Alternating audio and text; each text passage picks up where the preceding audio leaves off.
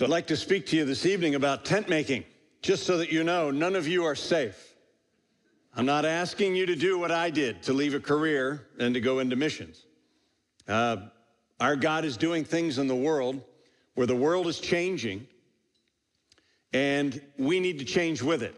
One of the greatest things that is fighting against us in missions today is that the church often is stuck with a 1950s model of missions, or perhaps 1850 model of missions. And we're not understanding that our world is changing critically, dynamically, very, very quickly, and we need to adapt and change with it. You can't stop water with a fork. All right, let's close in prayer. You can't stop water with a fork, but the water will look different than it did without the fork. The straight pour will be disturbed, but it will get through. You can't stop missions with government interference either. But missions will look different than it did without government interference. The smooth pour, the straight pour will be disturbed and change shape, but the gospel will get through. Most nations, like the 1040 window, the home turfs of Islam, Hinduism, and Buddhism, have been hard to enter, the creative access countries we've been talking about for decades. But visa restrictions have expanded across the globe in the last 8 years. It is no longer just the 1040 window anymore. From what we can gather, about 10 years ago in the UN, a new visa scheme was proposed, and most countries have now adopted it. It is simply this: if you are coming as a missionary or a religious worker or a volunteer worker, you get one 3-year non-renewable visa. That's it. It also does not start the clock ticking toward permanent residence. In order for you to get permanent residence, you have to work 5 years on a work visa for that to happen. And so we have had three families escorted out of Sweden, one out of Scotland, several missionary families out of South Africa that have been there more than a decade. The government shows up and says, you got 30 days to get out of our country. Go. And so what's happening is we're starting to have to think differently. Are we going in on work visas? Are we going in on student visas? So countries are giving us a hard time and a bit of an uphill. In addition to this factor, there's also the disappearing missions major, the closing of Bible colleges. Moody Spokane is closing this May. Grace College in Omaha is closing this May. A couple of years ago when I was here, 3 Christian colleges had just closed. Missions majors are often 1% or less than 1% of the student body at Bible colleges. Bible colleges are becoming liberal arts colleges in order to stay in business. Other great colleges and institutes are under internal and external challenges for having lost their way. And yet, oddly enough, at the same time, millennial students and Gen Z coming through, though they're not studying for vocational ministry out there in secular universities, often have this radical commitment to change their world with the gospel of Jesus Christ. It has been rather odd, I will tell you, as a mission organization, to set up a booth at University of Georgia and Purdue and Clemson, and to be rushed by 30 Christian students. I'm an engineering major. Tell me where I can serve Christ overseas. Not I'm going to switch my major and enroll at a Bible college, but I'm an accounting major. Really? Yeah, I'm in computer tech. What can I do? Well, you can teach computer tech in English in China right now. Have you ever thought of enrolling at Baval University in Luxembourg? They have a grad program. It's totally in English. We're starting a church plant right there at the university. Dude, that's totally amazing. I can do grad studies in engineering in Europe. That is wicked. And they're getting ready to go, you know? So we're finding enormous energy. Now notice what's happening, please. And I'm not saying this is the sum and substance of missions. I'm saying this is a big part of the puzzle, is that at the same time countries are closing to vocational missionaries, Christian colleges seem to be closing to training vocational missionaries. It is an odd thing. So just at the same time that we're going to be needing tent makers to get into these countries, so Christians are involved in more secular majors in Christian universities, as well as going to secular universities, but still having this passion for missions. Added to this is this. Now, regardless of what you think of the man, his person, his politics, that's not the issue. There's anti-American sentiment now abroad. There's targeting of missionaries. They're denying of visas to Americans. You deny our visas, we're denying your visas. In addition to this, there's a great shift in who is doing missions. In the past 25 years, the number of vocational missionaries has declined by 34%. The number of tent makers is up 600% to estimates, and it's hard to nail down tent makers, but estimates are over 40 or 60,000 of them are out. Patrick Lai wrote in his book on tent making several years ago about 40,000. That number is up to 60,000. In addition to this, the number of foreign missionaries, that is foreign-based missionaries, is up 4,000%. Many of these are from the BRICS countries. What does that stand for? Brazil, Russia, India, China, Korea, that's South Korea, and South Africa. Russia is in red because Russia is not really sending out many. They're sending out a few missionaries, but not many. But Brazil is cranking them out. India is doing a fabulous job. Even though they are still a receiving country in many senses, they're sending out missionaries all over the place. China, obviously. Some 4,000 missionaries right now are, as far as we can tell in the house church movement, are getting ready to go abroad as missionaries from the Chinese churches. It's amazing. South Korea doing a fabulous job. South Africa now in the top 10 in sending out missionaries. Philippines also, but it's just really hard to say BRICS, so we're going to leave it at that. We have a brother here from Egypt. He is getting ready to start a training center to train more than 500 missionaries out of Egypt to the other 20 Arab-speaking countries in the Middle East and in North Africa. So the world is on fire. It used to be in missions was the West to the rest. Amen, brother. If you don't get out there and do it as Americans, the gospel just ain't. Guess what? It ain't that way anymore. The question is whether we have passed the baton in missions to these other countries. The question is whether America will any longer be a significant part of the picture.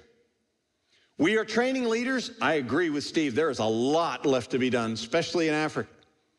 Right now, 77% of the body of Christ is in Africa, Asia, and South America. If the rapture were to take place now, people that look like you and me would be in the vast minority. But of those 77% in the body of Christ, 90% of them have pastors that have virtually no training. And in some cases, we're finding pastors who are illiterate, who know the gospel. And our precious saints have been laboring sometimes for a decade. I was like, how do you do this when you can't read or write? Well, we meet with the other pastors on Tuesday. We study the passage, and then on Sunday, I teach the message. I gave him a big hug.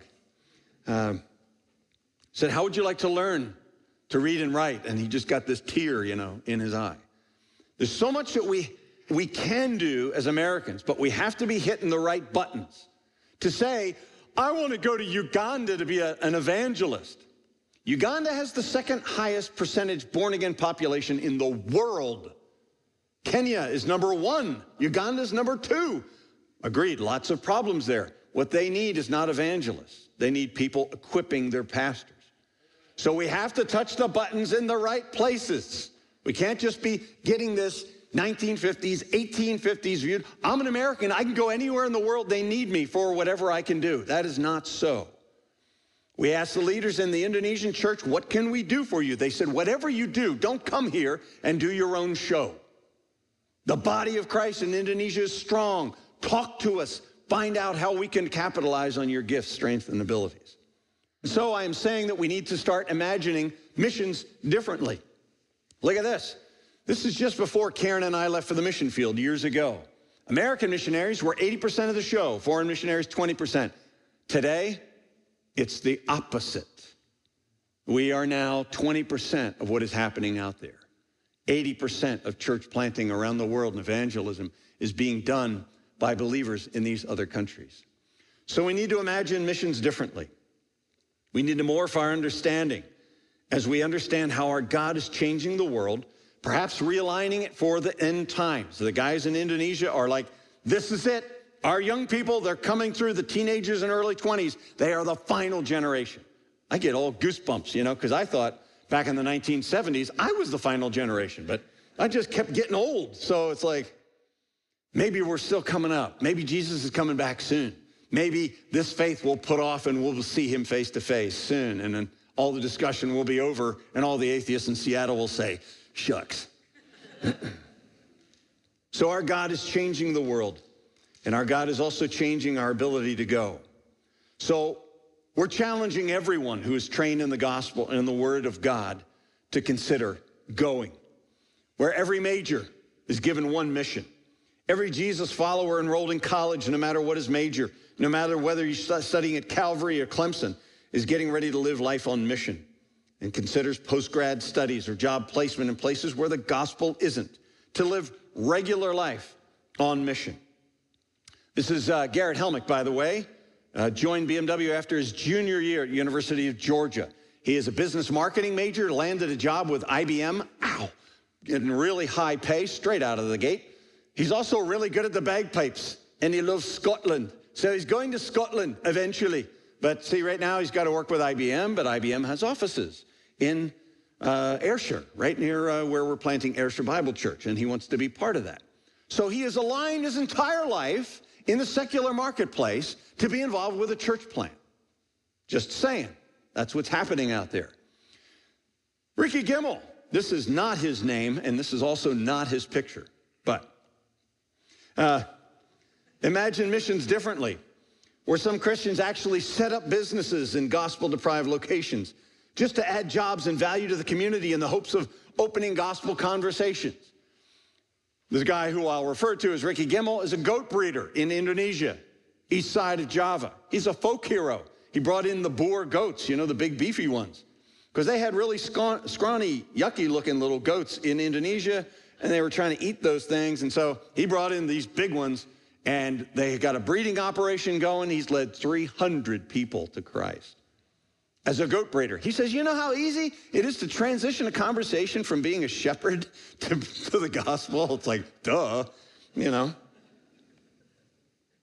Where every Jesus follower working every day in every city and in the suburbs and on the farms and in the mines sees himself as a marketplace minister and considers moving the family to take a job in a gospel-deprived place overseas. This is our poster boy for tent making. Scotty Fries works with Amazon in Luxembourg. He graduated from a Bible college with a degree in sacred music. Good luck with that. He didn't land any jobs, so he worked at Starbucks for a couple of years. And then he thought, my mom is a Scottish national. I've got automatic EU citizenship. I'm going to go find me a job. And Christian Community Church has been planting in Luxembourg, and so he got a job with iTunes originally because he knows all things Apple. And they got him full pay, full benefits. It was great. But he also graduated very single, as did Katie, who was in piano performance. Good luck finding a job with that one as well. So she was an au pair working in Paris. And so there was this young adults convention, and they saw each other, and they fell in love in Paris. Their first kiss under the Eiffel Tower, maybe. But they got married, and now they have a baby. And Scott leads a young professionals Bible study, also does all the church music and worship, and preaches when the main missionary is gone. Do you think you could be in ministry while working right in the marketplace? I'm suggesting, yeah, there's plenty of evidence you can do that. So what I'm suggesting is that today the church is combining several ideas. Let me give you the big picture of missions, okay? The first big circle is the mission of God, Missio Dei. Is God working out his mission through nature, nations, miracles, and the church to build his kingdom? There's a lot more involved in that, Israel and everything else. God is working out his redemptive plan for all of human history. Within that is mission. That is, God sent his son, Jesus Christ, to live a perfect life, to teach us brilliant teachings, but to die ultimately and of priority as a sacrifice for our sins and in our place. Died, was buried, rose again the third day, and is now triumphantly seated at the right hand of the Father, getting ready for the cue to return to earth, not as a suffering Savior this time, but as a conquering King. That is the gospel. The Son said, as the Father sent me, so I am sending you. And it wasn't you as in you missionaries, it was you as in all y'all, as in every believer, as in every Jesus follower. And so mission is believers living and speaking out the gospel to expand and strengthen God's kingdom. It is what all of us should be doing every day. This is where we get the kids' song, be a missionary every day, okay? That's why they sing that song. And all of us missionaries take offense at that because we're like, okay, if everybody's a missionary, then like, what are we? Well, in the mission sense, Jesus has sent all of us on mission. So if we're in the marketplace, we're right here at Edgewood and surrounding environs, you are supposed to be living on mission in that setting. But as a subset of missional living is also missions. That is churches sending out commissioned leaders to expand, strengthen, and cluster members of God's kingdom. That is what missionaries do. So be a missionary every day. I understand the sentiment behind that. Live on mission, for sure. But a true missionary is a person commissioned as a leader of the church to be sent out to reproduce spiritual communities in different places around the world. This is what we know as missions. The odd thing is that when it comes to tent making, it combines these two, which is really pretty cool. It's a double punch in taking the gospel cross-culturally overseas. So the church is combining the two. Christians in everyday professions are moving cross-culturally for the sake of Jesus and the gospel. So I'm not asking you to do what I did, to leave your career and go into missions. I'm asking you to consider taking your career with you. I'll show you how this was done in the New Testament this evening, explain some modern developments, and then you can prayerfully decide what God wants you to do. So let's take a look at it. We're going to be in Acts chapter 18, verses 1 to 4. Now the passage, the first point is watching bivocational ministry. This is about Aquila and Priscilla, or Aquila and Prisca, or Priscilla, as they still are called in this area of the world today, still popular names. Aquila and Priscilla, we know it took place in Corinth because the passage tells us. We know because of Gallio mentioned in the passage, the time is from autumn of 50 AD to the spring of 52. It's like that precise. It's really cool, okay? So the text says this, Acts 18, verses 1 to 4. After this, Paul left Athens and went to Corinth, and he found a Jew named Aquila, a native of Pontus, recently come from Italy with his wife Priscilla, because Claudius had commanded all the Jews to leave Rome. And he went to see them, and because he was of the same trade, he stayed with them and worked, for they were tent makers by trade. And he reasoned in the synagogue every Sabbath and tried to persuade Jews and Greeks. Let's pause there, and we'll come flesh this out a little bit. God our Father, thank you so much for this awesome work you're doing in the world. And we are such a small part of it, but thank you for calling us to the small corner that you've given us.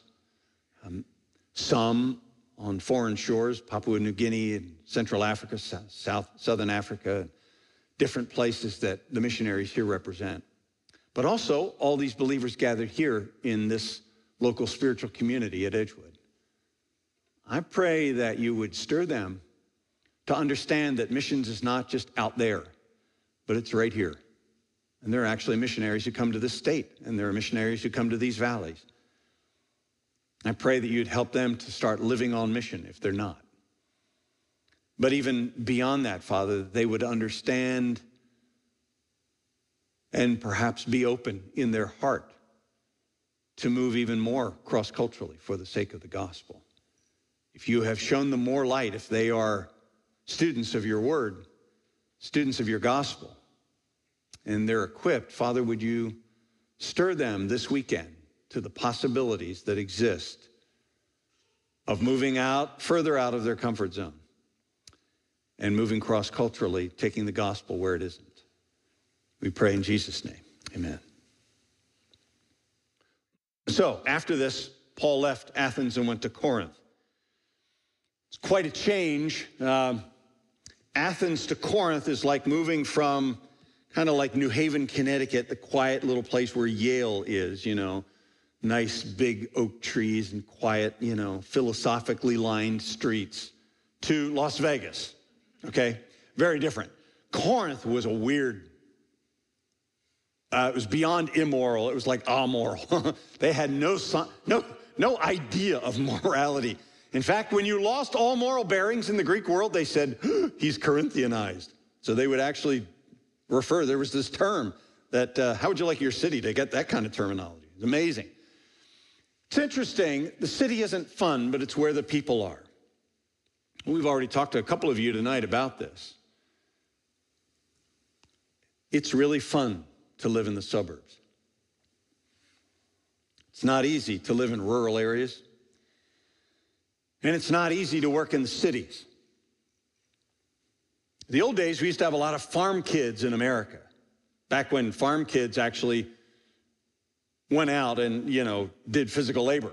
Now they drive $600,000 pieces of equipment and air conditioning with GPS, and it's hard to call them even farm kids anymore.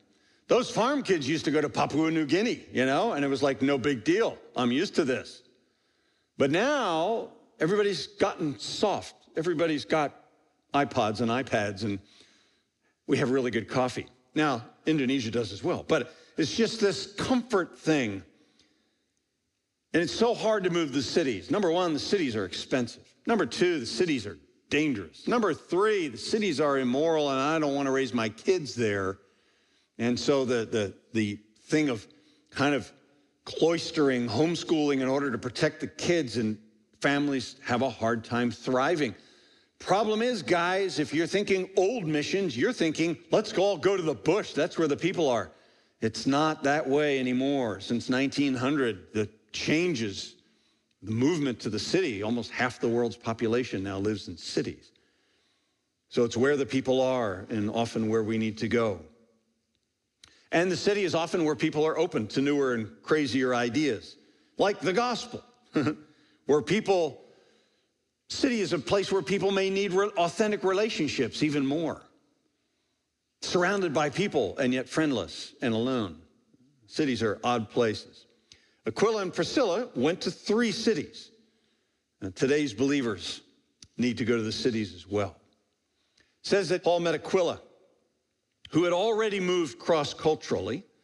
Unlike many people in the ancient days, Aquila got around. He lived in a number of different places, as is the case with missionaries out there. He grew up in a place called Pontus. Now, Pontus is right up there, northern Turkey.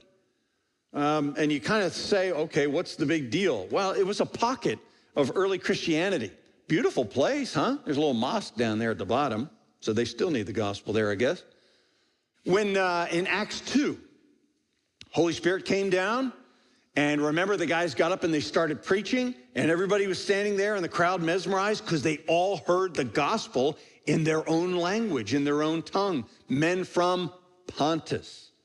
So it seems that from Pentecost there in Jerusalem, these guys went right back up home to Pontus, and they were like, man, you won't believe what we have seen while we were coming to the Feast of Pentecost in Jerusalem and starting to tell about Christ. Many years later, Peter wrote a letter to dispersed Christians, 1 Peter chapter 1 and verse 1, to all those in the dispersion, to those of Pontus, number 1 on the list. Why did he put it number 1 on the list? Probably a pretty good-sized pocket of early Christianity. It says that they had recently come from Pontus, and that he was married to a woman named Prisca, Priscilla. She's quite a woman. The only husband and wife team that is mentioned in the New Testament. And she may have actually been the stronger, since out of the 6 times in the scripture that they're mentioned, she's mentioned first. So she was a woman to be reckoned with. She was a businesswoman, and she was a woman who understood theology and the gospel. When Apollos starts messing up later on, Aquila and Priscilla take him aside and explain the word of God to him more fully. So pretty neat woman. So they both did business and they both did ministry. They had a business of making tents. It was, think about it back then. People were constantly moving about back and forth, the caravan routes, all the trading business routes.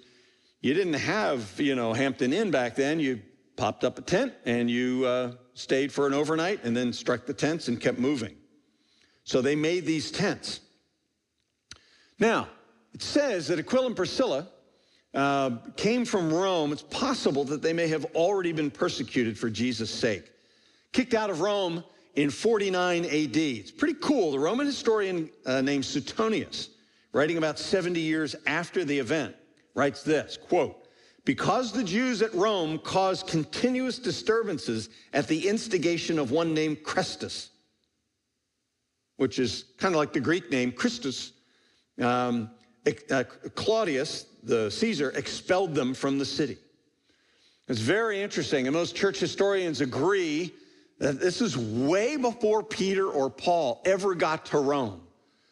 Already, Christians were spreading the gospel all through the Roman Empire. And it had gotten to Rome, and they were like, Mashiach, Yeshua was the Mashiach. He has come. He was in Jerusalem, and they killed him, but he resurrected again. That all the scriptures could be fulfilled. And no, we don't believe this. And back and forth, you know how it was in the Jewish synagogues in the book of Acts. So the fighting back and forth, and it got so bad that the whole town of Rome was in an uproar. And he's like, I'm tired of these Jews. Out of the city, everybody. And so he kicked them out. And my guess is that Aquila and Priscilla were already believers. There's no mention of Paul reasoning with them or of them believing. So they lost their business. Wow. Had to pack up everything and leave. Really tough. They had a lot of options. Where did they go? Quiet little place? No, they wanted to go to another city. And so they went to Corinth. So Paul does tent making with them for a while. It's kind of unclear where Paul learned this skill, perhaps from childhood. It was a lucrative job that traveled easily, like ESL, English as a second language, that kind of skill, or nursing, or technology, computer tech. You can get a job in virtually any country with these kinds of skills. Paul knew multiple languages. He studied under a great Jewish rabbi, Gamaliel, and in his talk to Athens in Acts 17, he could reference 7 different Greek philosophers. That's a big one for me, and I can't jump off on that rabbit trail for too long, but obviously you adapt the gospel presentation to your target audience. Paul was saved, 3 years in the desert receiving revelation, came to Jerusalem. Nobody believed that he had become a Christian. They freaked out when he showed up. So he left and he went back up home where he was from, Tarsus. And he said, for 14 years, I was not known by the face to those in Jerusalem. Okay, so if you do the math, you figure he was back at home for 8 to 9 years. So my guess was, in that silent period, Paul was like, okay, so I'm called to be the apostle of the Gentiles. I hate Gentiles. Okay, what does a Gentile look like? What do they think like? They don't think, I can't go using the Old Testament scriptures with Gentiles. They won't even know what I'm talking about. Most of them think that there are thousands of gods. Okay, and so he just started studying and became quite the scholar, I think, of Greek philosophy in order to be able to meet them on their own terms. So the point that I'm making here is that basically every degree is a key. Your God-given capabilities are gospel possibilities. Every certification, every teacher certification in counseling, whatever, you can use these. In fact, they say most Americans can land a job in 5 to 7 different professions in foreign countries. Not quite so with Europe, but in most of the rest of the world especially.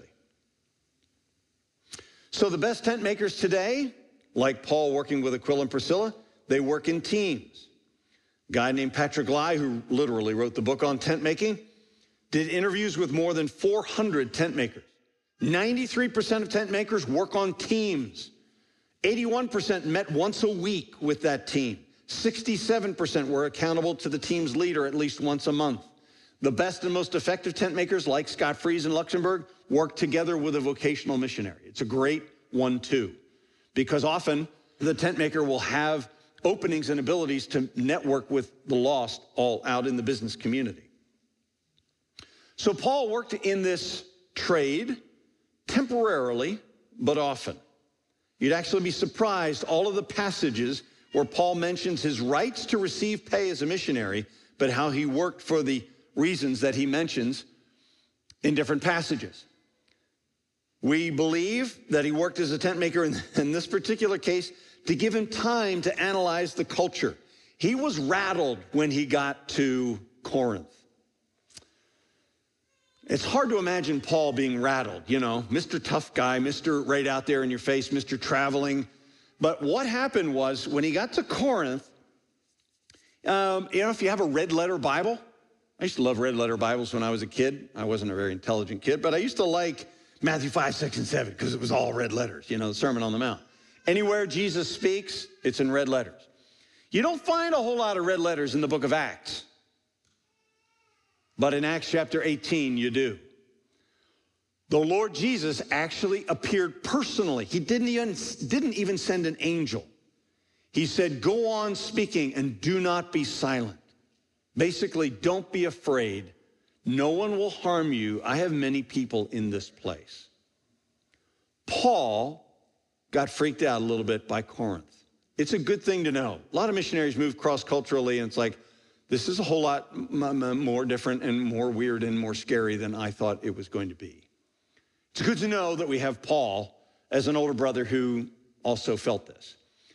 When he writes in Romans later on, he'll give this greeting to Aquila and Priscilla, and he says of them, who risked their necks for my life's sake, to whom not only I give thanks, but all the churches of the Gentiles. It's amazing. We don't know what happened with Aquila and Priscilla, but something happened here where his life was in danger, and they kind of took him in and they protected him. So he's trying to do a read. He's going to stay 18 months in Corinth. It's not an easy place. Normally, he was hitting the synagogues, appointing elders and of those who believed and moving on. But this place was different. Secondly, he worked as a tent maker in order to do gospel ministry without charge. He mentions that in several passages. To set an example of Christ-honoring work. Thessalonica had a problem. They had a lot of people on the dole. And he thought, well, if I come in just saying I'm supported from somewhere else, they'd be like, oh, we want to be like you and be supported from somewhere else. And then everybody would, be trying to be the same as Paul. So he's like, can't afford to do that. Got to read the culture. I've got to get a job. So he actually worked most of the day and then shared with them in the evenings. Worked himself to the bone in Thessalonica. Really, really worked hard. Also to help the needy. It's fascinating. He mentions that we worked so that we would labor of our hands that we might give to the poor. So fascinating. He was doing it and also training others to do it. From a modern perspective, we also feel that tent making gives us greater contact with non-believers. If you go in a place like Sweden and you sit at home during the day, they're like, what do you do all day? Well, I'm like a Bible teacher. Really? What school do you teach at? Well, no, we don't really have a school. We're just kind of starting to try to explain your way as a church planter. And the Swedes are kind of looking at you and like, if you're not working in the marketplace, you're not paying any income taxes, which means you're a drain on our system. What is wrong with you people? And so you actually become viewed as kind of like a plague. So having a job is actually a really good thing in a lot of cultures because they don't understand this missionary thing. And then also, it gives us creative access to difficult nations, to closed areas. So tent maker, a tent maker, what is it? A Jesus follower called by the Spirit and sent by the church on a mission to expand the kingdom of God by taking or making a job in a gospel-deprived location to do marketplace ministry. It's not merely an expat evangelical. I'm not saying just be a Christian who lives in Germany. I'm saying your life is purposefully missional in what you're doing. In fact, oftentimes the best tent makers, even though they don't have support from a church, they come forward and you put them up here and you bring your elders around them and you put your hands on their shoulders and you pray for them, commission them, and expect for them to stay in contact with you. If they're in Europe, they won't need really supplemental income. If they're in a third world, they will often need supplemental income, which your church can pick up and support. A lot of churches are like, so you're getting a job over there, but you're raising support? How's that work? You're getting like 2 sources of income? Well, yeah, but what they pay me in Indonesia, is not even, I won't even be able to have airline fee to get back after a while, So could you help out? So not merely an expat evangelical, tent maker should be viewed as a bivocational missionary. You say, this is really cool. This is like new. Actually, it's really old. For the majority of church history, this has been the rule, not the exception. Although Paul and the apostles and the ones sent out by the early church received support, the main way the gospel spread for 1,800 years was through Christians in the marketplace who traveled or relocated. Look at Paul. Paul is working his way westward, right, across the Roman Empire. Claudius has already kicked out Jews because of Christ, the whole issue of Jesus in Rome. Paul's not even worked his way there yet. But there are people who have jobs just like you do, and they were out there spreading the gospel. They had a business trip. They were spreading the gospel on that business trip. So this has been the rule. Hundreds who became new believers in Jerusalem at Pentecost just went back home.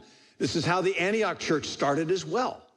People just went away on business, some from Cyprus, some from Cyrene in North Africa, and they just started mingling around. As they traveled around, they spread the gospel. In fact, the father of modern missions said this: we have ever held it to be an essential principle in the conduct of missions, that whenever it is practicable, missionaries should support themselves in whole or in part through their own exertions. So, if America tanks and we're in South Africa and the economy goes belly up and y'all are in a bad way, drop our support like crazy. But South Africa has a combination of Roman and Dutch law. That's pretty weird. So being a lawyer in South Africa, I'm going to have to do some work to retool myself in order to do ministry and law at the same time. I suppose it could be done, but. So interesting how popular tent making has been all along. William Carey had 4 different careers in addition to being a missionary in India. Most people are not familiar with that. So Aquila and Priscilla, observing the Apostle Paul, now they get involved with actually doing it. We look at Ephesus, spring of 52 to the summer of 54. They had watched Paul and Jesus' followers start meeting in homes. You see that in verse 7 in the text if you look further. They watched it for 18 months. So they had seen how missional living works, that business people can actually do ministry as well, that all of life and work can be gospel-driven, scripturally based, spirit-filled, and sacred, that right living includes reasoning with people about the gospel almost daily in the marketplace, and that the church can thrive just meeting in homes. So Priscilla and Aquila were different. Paul was your classic tent maker. He took a job, okay? Priscilla and Aquila are what are known as BAMers, okay? So there are 3 kinds: job takers, job makers, and job fakers. A tent maker is a job taker. So he goes and he gets a job. It's a little iffy in some places because you as an American are coming in and taking out a local job, and it's like, ooh, do we really like that? So a lot of guys go over as job makers. A BAMer is somebody who is involved in business as mission, believing that business can help accomplish the mission of God in the world, speaking the gospel and modeling the transformation the gospel brings, creating more jobs, and adding value to the community. It's difficult. In America, 90% of the small business startups fail. So these guys, BAMers, instead of raising support on a monthly basis, they come and they're trying to raise $100,000 in startup capital for their business. And then they go and create that business overseas. In Indonesia, they could use nurses right now. They said, oh, we could use nurses all through our university system. You just teach in English and just travel with our nurses and train them and help them. So you have an opportunity in the whole medical community. Then there's also job fakers. Job fakers are risk takers. Not really good. This is like, well, actually, we're going to Jordan as farm tractor salesmen. There are 16 families going as farm tractor salesmen to the country of Jordan, which is mostly dust. Don't ask me how that works, but they went. And a few years later, they were kicked out of the country because they had sold 1 tractor in 3 years. Well, everybody knows that 16 families cannot live on the sales proceeds of 1 tractor. And so the Jordanian government said, Salam, and get out of our country. And so they kicked out these 16 families. You got to be careful. There's an ethical component to tent making. When you say you're going to do something, you actually go and do it. Now, you might only do it part-time, and the rest of the time you might be doing other stuff that has to do with ministry. So Paul now pulls Aquila and Priscilla with him across to Ephesus. Third major city, Rome, now Corinth, and now moving on to Ephesus, across the water there. And they're going to go start to plant the church in Ephesus. Aquila and Priscilla had the knowledge and the personal skills to take Apollos aside and explain Jesus' coming. Apollos had only heard that the Messiah was coming, and he was preaching the baptism of John. But they came to him and they're like, whoa, you missed, okay, you haven't heard what happened? And they explained to him the whole thing about Jesus, and Apollos was like, wow, that's swell. I think I'll teach that instead. It was a good story, which was great. When you got an eloquent guy, it's good to have him on your side. So it's interesting, they had the theological chutzpah to be able to come to Apollos and say, look, we need to tell you some stuff. And so they had theological depth. The tent makers are not just, hey, just believe in Jesus. They're not real surfacey, just gospel people. They got to be able to disciple the people they lead to Christ and even take them deeper in theology, correcting theology that's an error. So one of my roles at BMW and finishing up before we head out in August, is developing a whole tent maker training curriculum. So we have in July 2 weeks of intensive training, and for the first 4 days, vocational missionaries and tent makers are together, and then they split because the needs and requirements and the training for tent makers is unique. The world that they live in is difficult because you got this tent making schizophrenia. What am I? Am I working for Amazon or am I working for BMW or my mission agency? It's like, which am I doing? And the truth is, you're doing both. How do I hold my life together and keep my family together under that kind of pressure? So, cool. Fast forward 2 years. And what happened was Aquila and Priscilla are hosting a house church in Ephesus. Paul came back to Ephesus on his third mission, and he saw Aquila and Priscilla, and he's like, whoa, so you got one going in your own house, or tent, who knows, probably a house. And he got some bad news. Paul got some bad news about the church back in Corinth. And that's when he wrote 1 Corinthians from Ephesus. And he says at the end of 1 Corinthians, the churches of Asia, that's Turkey, send you greetings. Aquila and Prisca, together with the church in their house, send you hearty greetings in the Lord. And I'm sure the people back in Corinth were like, cool, now they're hosting a church in their house. That's pretty neat. Well, fast forward another 3 years. Paul has gone to a different place. Aquila and Priscilla are back in Rome hosting another house church. This is about AD 55. Church at Ephesus was on solid footing. Timothy was the leader there. John would later come. Paul decided to leave Ephesus, and he traveled slowly overland to Corinth, and he made a plan to sail to Rome. And he said, I hope to come there, but for right now, I'm just going to write them a letter. And so he wrote the book of Romans. And at the end of Romans, he said, greet Prisca and Aquila, my fellow workers in Christ Jesus, who risked their necks for my life, to whom not only I give thanks, but all the churches of the Gentiles give thanks as well. Greet also the church that is in their house. So pretty cool, these tent makers. So what? Well, you can serve God with your whole life. Missions is not just for vocational missionaries. Most Americans can land 3 to 5, sometimes they say up to 7 different careers overseas. So how might your intended career, how might you use it to bring the gospel into dark places?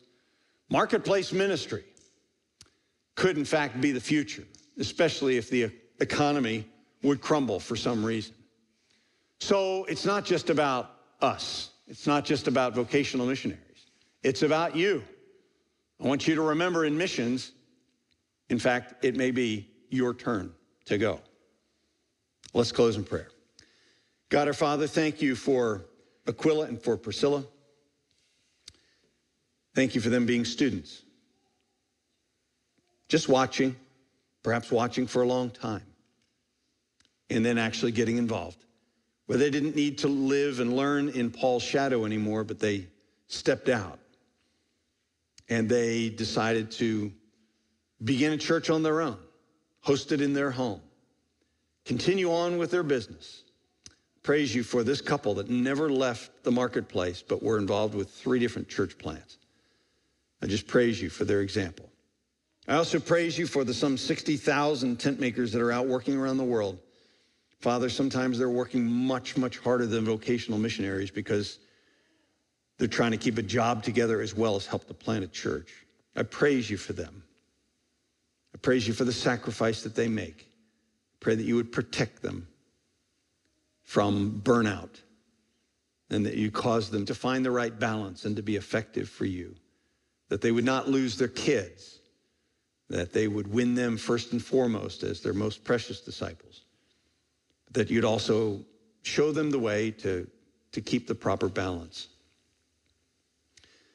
And so, Father, I pray for these who are gathered here, that they would not summarily exempt themselves from your call, that they would not assume that because they are in a secular profession, that surely the God of heaven would never lead them to leave and to move cross-culturally.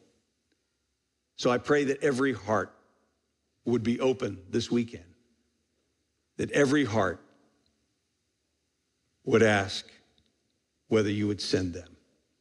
They would be ready at any time to go anywhere and do anything, because life is about the mission, and our careers are incidental. And so I pray if you leave them right here in this place around Edgewood, that at the very least you would radicalize them to live their lives on mission from now until the time you take them home. But Father, maybe call some to leave and to move cross-culturally. I pray it in Jesus' name. Amen.